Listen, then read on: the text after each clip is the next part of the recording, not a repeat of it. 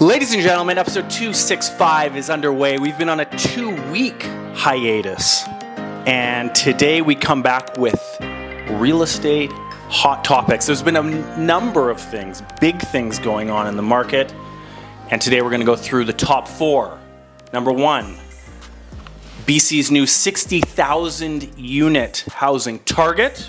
Number 2, no Airbnb for you. Number 3, no tax breaks for Trump. And number 4, no mortgage defaults. First of all, on real estate hot topics, Benjamin Mark Robinson, ladies and gentlemen, backed by popular demand by all of you, and by all of you I mean the 3 viewers who watched this and left comments. I'm back, full effect, just for this video. Mankles is backed, feet are back. We're in for a wild ride, Jay. Number 2 on real estate hot topics, after me, of course. You continue. You're staying here for the whole video? Oh, yeah. Oh, Jesus fucking Christ. In. Okay, so I guess we're going to layer in Ben's comments. We might as well, now that we've got you here for the entire video with what's going on. So I'm going to do a little bit of reading here. Okay. Steady. Feel free to dive in, not too early, with what's going on in these hot topics. Just read already, please. So BC revealed a 60,000 housing unit target for 10 municipalities over the next 5 years. Obviously in efforts to try and bring down pricing, affordability, bring more product to market. There is obviously an affordable layer to this. I'm assuming you're up to date on this as well. So your comments are going to be relevant for once. Mm-hmm. BC government has ordered 10 of the largest municipalities in the province to build more than 60,000 new homes over the next 5 years, or face consequences. Okay, so we've got a threat layered in here from the start. So essentially the NDP have said, do this or we're going to impose consequences, which is the conservative notion that they've been saying for the longest time, that you have to meet these targets or there'll be consequences. So the NDP is now conservative. Okay. Vancouver expected to build 28,900 homes. That's 5,780 a year. Of that, they want 1,578 market rentals a year. As in 1,578. That's what 1,578 means. I was just making sure that you weren't meaning 15,780. They're not going to make 15,000 of 28. I said interject later. Let me do the front end. BC is one of the fastest growing provinces in Canada, with 217,500 new permanent residents expected to arrive in the province between 2023 and 2025. Did you know that? So they say all these immigrations, they're going to blend into the country equally. It's going to be fine. Obviously, it's not. They're going to where they want to go, and the bulk of that is obviously Toronto and here in beautiful Vancouver. A report released this month by Canadian Mortgage Housing Corp, CMHC, that's your mortgage insurance provider for the most part, found BC continues to build homes. If BC continues to build homes at the current rate, they will still be short 610,000 units by 2030 by way of the immigration. So the government has pushed immigration. The government has threatened you better clean it up. And even if they clean it up to this degree, they are still short a vast number. Ravi, how do you pronounce? Kalon. Are you sure? Are you guessing? Kalon? Well, I don't know the bloke, but... Kahalan, Colon, BC Minister of Housing. Home builders have been constrained by growing interest rates, higher building costs, and labor shortages. So basically what we've got here is the government threatening the federal government saying to the...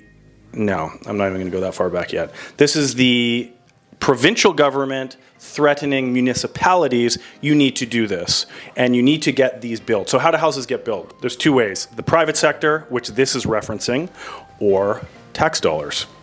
which we'll get into in a second. But obviously we have constraints in the building community by way of the cost of money. A lot of these mom and pop builders, even the big developers, borrow money to get these projects done. So again, another government facet affecting all of this, the cost of money.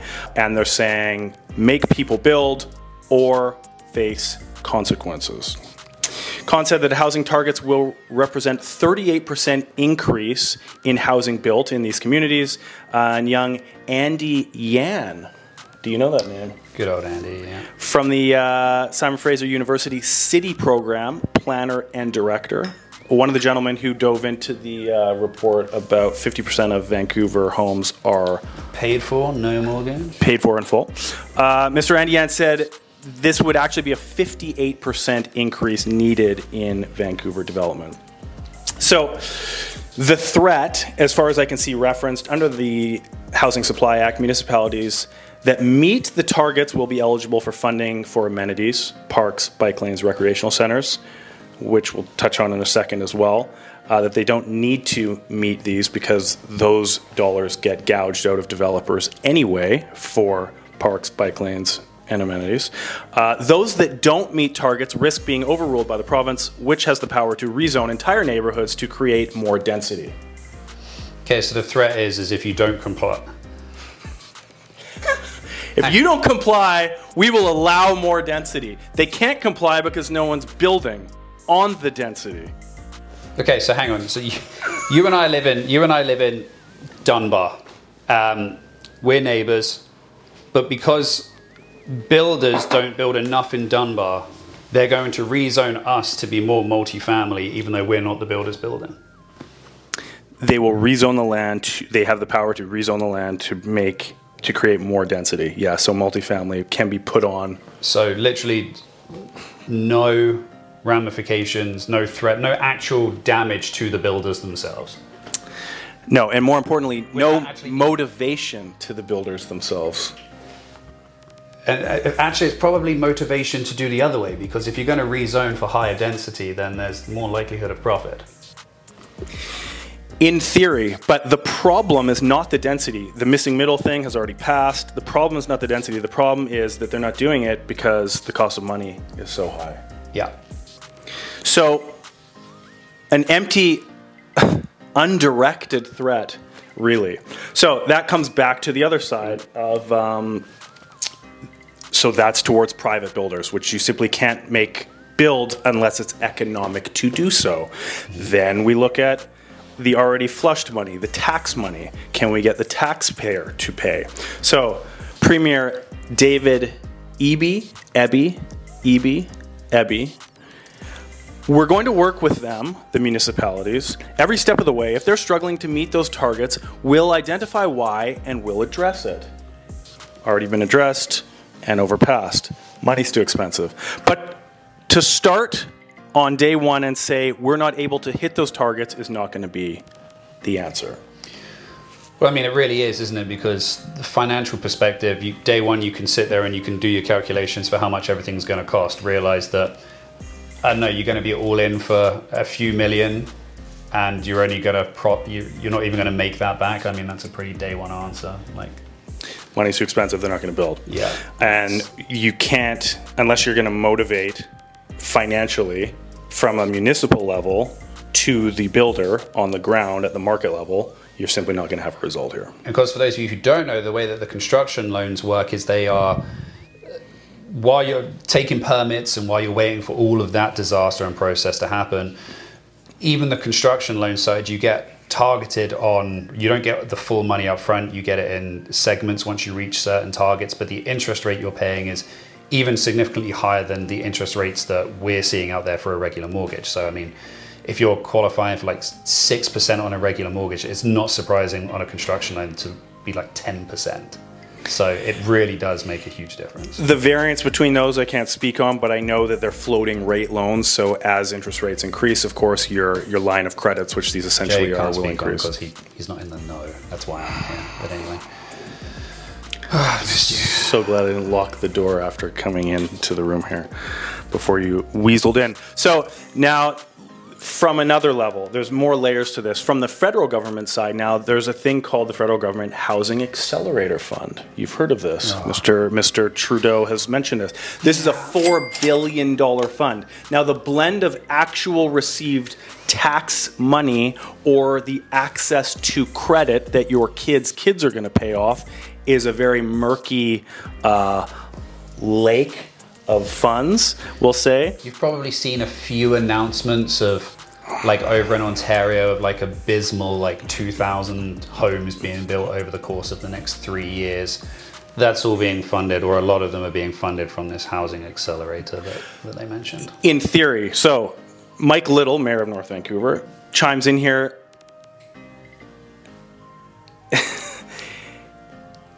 The Federal Housing Accelerator Fund, after the municipality discovered it would be eligible, North Vancouver got eligible, for $9 million from the $4 billion fund to subsidize 3,000 homes. That amounts to $3,000 a unit, which is not going to make it affordable. So again, we're doing something. It's an absolute drop in the bucket. The announcement comes after David Eby says it's pretty clear the federal government is not yet ready to share its renewable housing strategy or how it's going to work with British Columbia plans to take on provincial housing crisis. Doesn't have one. Again, you're trying to one size fit all everything like they always do. Sean Fraser was going to announce, again, the housing accelerator deals with Burnaby and Surrey on Tuesday. This is 3 weeks ago, but via social media announced the cancellation of this advance of money due to proposed development cost charge increases by the city of Vancouver. So we'll get into what that means. Callan says shares Fraser's concern about any measure that would increase costs to developers. So they want to make housing cheaper, they want to make more of it, they're threatening to do so, but they don't want the housing to be more expensive and they don't want developers to pay more money. So we got a lot of brick walls that this little plan is hitting against. Oh, yes. So now again, tying back into when these development cost charges are basically charges forced upon developers to subsidize community amenities, centers, cultural spaces, libraries, and all this sort of stuff. So the cities obviously see you want to build. There's infrastructure like more sewage and water, yes, but we want money from you to spread around the neighborhoods as well. So in that development cost charges, they're phasing in Vancouver, City of Vancouver, phasing in increases starting in 2025, which will basically bring the development cost charges, which were $6,249 a unit, up to $20,906 a unit. So that's the development cost charges. There's also development costs levies, you've got community amenity contributions. So there's all these layers. A few weeks ago it came out, 30 to 35% of every new home built is built up of taxes, permits, and government layering. And that's a massive aspect of this. So it's very straightforward that there's expensive money out there. It's very expensive to do this, and the government is dangling these ideas, but they're not actually getting to the ground, the people that are out there having to do the building, to actually incentivize them by way of some sort of cheap money to do so. Now, they have taken off the 5% GST on exclusive rental building development, but of course that's a very small fraction of the development that the private sector build, because they want to build market to get the highest price, get that return. So in conclusion to all of that, we also have BC Housing now when we're coming into the government side of things. 2018, there's a Homes for BC plan, which allotted $700 million a year over 10 years. 2023, there was a refreshed housing plan for another $466 million a year. So that's totaling $1.16 billion a year for BC Housing, and their mandate here is to develop, manage, and administer subsidized housing options. So again, dating back to that 1700 of the 5,800 or whatever it was expectation target for Vancouver, they have almost $2 billion annually allotted. Again, what percentage of that is actual money, what percentage of that is debt is a question mark, but allotted to do that, but that has not advanced. They have chosen to push forward on threatening municipalities in the way they have. And that brings me to the final step of this one, the debt clock. Have you seen the debt clock? No, hit me with the debt clock. Debtclock.ca. So 3, 2, 1. So if you have been to New York, you can go downtown in Times Square or something, and there's a debt clock, the national debt. Oh, brilliant. Just ticking away. So we have a Canadian one, debtclock.ca. Al, you're going to pull that up right here. Federal bill right now, the federal government of Canada is currently in debt 1.2 trillion. And the province of BC, yes, chump change, of course. The province of BC is in debt 101 billion. So again, you've got all this money sloshing around that's extracted from the people, extracted from the market, and simply just not being put to use again. So how do we fix this? In my opinion, we reduce taxes, we reduce red tape, and we streamline the zoning, not the threat. Let people do the zoning they want, or the building they want, open up the zoning, make it more flexible, but you have to remove the taxation burden off the ground level. Yeah, I mean, it's very black and white what the problem is even if you're not a realtor and you kind of at least have half an eye on the market. So it just seems like there's all of these incentives, which I feel like we've spoken about it forever, that they're just always trying to skirt around rather than actually handle the problem that's right in front of them, which is actually causing the issue. 100%. To finalize this, there was a report recently that shows new housing construction is a lower level today than it was at the worst point of the COVID pandemic shutdown. Yeah. So when people had to stay at home, there was more development taking place than there is today. Well, what's interesting as well is when you contrast what we're seeing here with the market, whether it's buying and selling or renting versus like the US, they're actually seeing decrease in average rents in a lot of the big areas, because there's a lot more supply, and of course then when you look at like the wage difference as well for the same types of role, it's a staggering difference. Yes, it's crazy. That's that. Number 2, Airbnb rules. You're familiar with this. There was a condo owner that purchased a unit and was told that she cannot use it for Airbnb. Big surprise. A BC woman who bought a condo plans to use it as an Airbnb part-time and lost her bid for the exemption to the strata bylaw prohibiting short-term rentals. So basically she bought it. There was no rental restriction in place for Airbnb. Before closing, a new bylaw came in. We no longer do short-term rentals. And then she tried to take the strata to court, and of course, she lost. The biggest thing here is, it was highlighted regarding municipal rules. Rentals are legally distinct from short-term accommodations such as Airbnb and VRBO. So the province has the last say when it comes to rentals. We now allow them in every building. There's no number restriction like there used to be because of the current circumstance in the province. But Airbnb is simply a bylaw that can be put into place tomorrow. There's no grandfathering. So there's a list of Airbnb buildings today. We know a lot of people, and you can speak to this, that want to buy Airbnb units, the rental return, blah, blah, blah. You need, in theory, a letter from the strata to give to Airbnb, or to give to the city to get the the business license to go to Airbnb and get access for your unit onto the platform. And if your building doesn't allow it, then you're not getting the license and you're not doing it. But it's one bylaw vote away. Always forget that. 2 cents. Yeah, I think if you are buying something for Airbnb, especially with the pressure it's coming under now, you can go into buildings like Ferenz, Hispano, and the Mark who have actually voted on it previously. So that vote has already taken place. Again, to Jay's point, another vote could take place. Siri, shut up. And it could change the bylaws again, but it's much more unlikely for that to happen. But, that's just a very unfortunate situation in between. I would question whether that contract had any bylaw amendments we need to be made aware of, like we put in all of our contracts. Yes, but they will be notified. Just so you know, Airbnb is no longer allowed. There's still nothing you can do.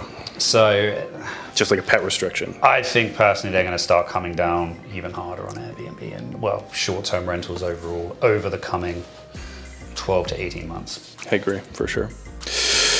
Number 3, owners at BC court to overturn vacancy tax on bespoke ex-Trump penthouses.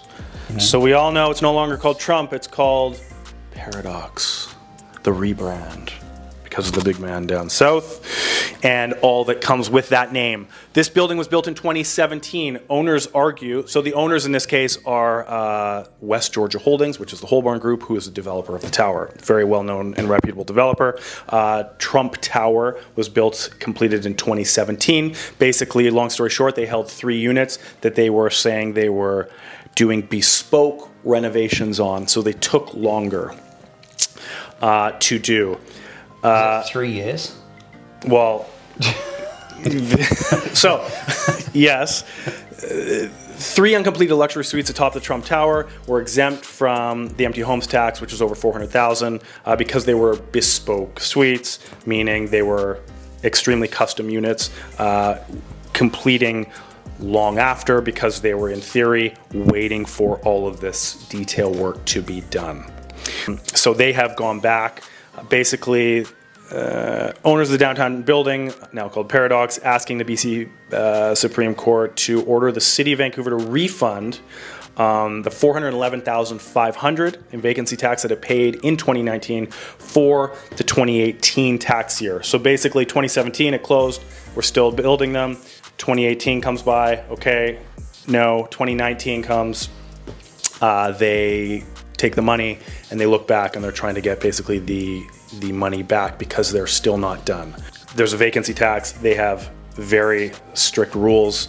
Stuff like this, maybe a year they would have given them as they did initially, but when reassessed, they pulled it. So they have not been successful, it looks like, in that receiving that $411,000 back. Again, you try and go against the city and stuff like this, especially amongst the current climate with, even though these are extremely high-end units, they're just going to come down on anything they can with regards to getting homes out to the market on any level. So these guys got caught. Yes, they're developers, they can afford it, but still, without these developers, we don't have new units, always remember, so they're definitely not the bad guys here.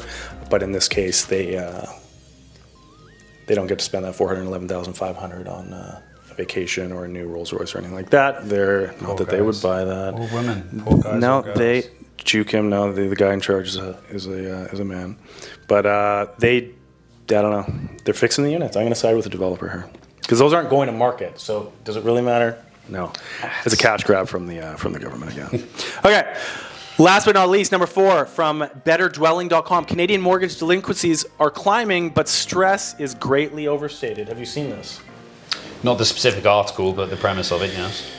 Delinquencies. So in Canada, delinquent mortgage is at least 90 days past overdue, which gives the lender the point to be able to pursue remedy. We talked about that a few weeks ago with regards to something. So, Canadian mortgages, rates are climbing, as we know, have climbed extensively, creating more stress, blah, blah, blah. Equifax data reveals, however, that mortgage delinquencies have climbed from record lows in Q2 2023. So the interesting thing about this, Q2 2021, or 2022 was when the rates started to increase. So Q2 2023, that's 1 year point of increased rates. Even at that stage, we had record lows in delinquencies. So people were hanging on, doing what they needed to do. That may present some concerns until some context is provided. The delinquency rate is climbing from lows, but the rates remain much lower than they were pre-pandemic. This is interesting. When interest costs were less than half, of course, of what they are. Okay, so my caveat on this, I look at stuff like consumer debt levels when it comes to like credit card spending and things like that. Those have been going up pretty significantly. I think year over year it's probably up about 17%, the average balance a Canadian carries on their credit card. So I think this is just a case of, I do think they're right that the stress is overstated at the moment. I think when interest rates are this high, the question is not are people holding on, it's how long they can hold on for. And as of right now, they can hold on pretty good. Obviously, you mentioned before, like the article about 50% of people are mortgage free. But you can only hold on at higher interest rates for a certain amount of time because it's not just higher interest rates, it's inflation, cost of food, everything else, even though gas is relatively cheaper at the moment. 173 I filled up on the other day. Don't you ever. That's disgusting that I'm saying that that's cheap. Anyway, nonetheless, because I think a lot of people are putting more and more on the credit cards and that consumer debt spending shows that, but inevitably there gets to a point where you can't just keep doing that because you've got to pay it off. And I mean, you're going to have to pay off your credit cards, but then you've got your mandated mortgage payment, and that's when you're going to start seeing the delinquency rates coming in. Yeah, and you've got a lot of flexibility now, again, as we've talked about as of late, that the banks have been mandated again from the feds to be a lot more flexible these days. However, these are the delinquency rates, which is the 90-day point. If they get their amortization pushed, this is still a reference of who is delinquent at 90 days. National delinquency rate was 0.15% in Q2 2023, flat from previous quarter and a year prior, and it's 0.01 point higher than the record lows, but still nearly half of the 0.28% delinquency rate Q1 2020 before all this stuff took place, which is very interesting. Vancouver, more specifically, which is all we care about, delinquency rates climbed 0.09% in Q2 2023, just again 0.01 point above the record low. The number of delinquencies would need to rise by 55% to get back to 0.14% delinquency, which we saw Q1 2020, before the pandemic. So Al, we've got a chart here of mortgage rates, mortgages that last at least 90 days past due across Canada and the three large real estate markets. So the mass delinquency narrative that will bring prices down is debunked as of right now. If you're waiting for the mass delinquency, I think rates are going to start to come down. I don't think they're going to go up anymore. I think they're done. October, I think 12th is the next meeting. I'm going to call, I've called it all the way up. 12th, I thought it was the 25th. I think it's 12th, whatever. You're probably wrong. I'm going to call it that it's not going to adjust anymore. We're in our 1 year hold period, and the people have to wait 11 more months to start seeing that downward pressure. So we're not going to get the mass defaults. Half the market doesn't care anyway because they don't have mortgages. It's roses out there. Yeah, it's a bit of a catch-22, well, not catch-22 situation. It's a double-edged sword. Jeez, I can't even talk. I must be nervous, right? Being in the present. Because I don't think the real damage would come unless rates are still high in that 2025 to 2026 period, because that's when, whoa, that's real China. I don't think it is. Calm down. Actual real China. Bone China, dishwash safe. Look at you. There it is. I would never dishwash it. Wedgwood, England, 1759. Gotta stay cultured. But back to my relevant point. Sorry. Interest rates are high in 2025, 2026. That's when you're going to start seeing all of the people who took, the 5-year fixed rates at really low rates having to renew at these higher rates, and then of course plus stress tests. And even those who are on, somewhat going higher rates, but took like the 2 or 3 year mortgages thinking that things are going to change. That's when I think you'll see quite the shift if rates are still high. And then that then becomes, will they remain that high for that long? Will the Bank of Canada do that? Is there going to be like an under the table nudge because GDP is so reliant upon housing, and there's going to be an election coming up? And when's the election? October 2025, I think. I think they have until then to call it, right? With any luck, it will be next week, but carry on. I think that the question now is, to that point, how early from that year that they, in theory, will hold it, will they start reducing it to then say, look, we're doing something? I don't think they're going to. I can see another 0.25 this year. Yeah, so I'll put that on record. Okay, that's the difference right there. That's the challenge. And again, I don't see them starting to come down until like Q3 next year. So a year. Yes. Yeah.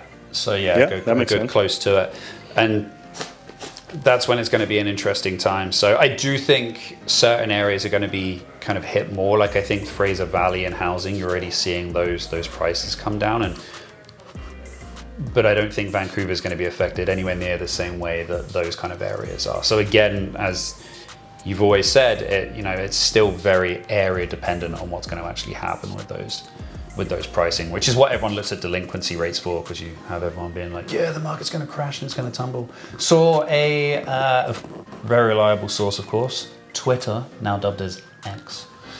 The amount of brand equity lost in that name change still blows my mind, but anyway, the big man doesn't care about any of that. No, but anyway, on Twitter, now X, somebody was saying the other day that Vancouver will be a 70 to 80% value drop.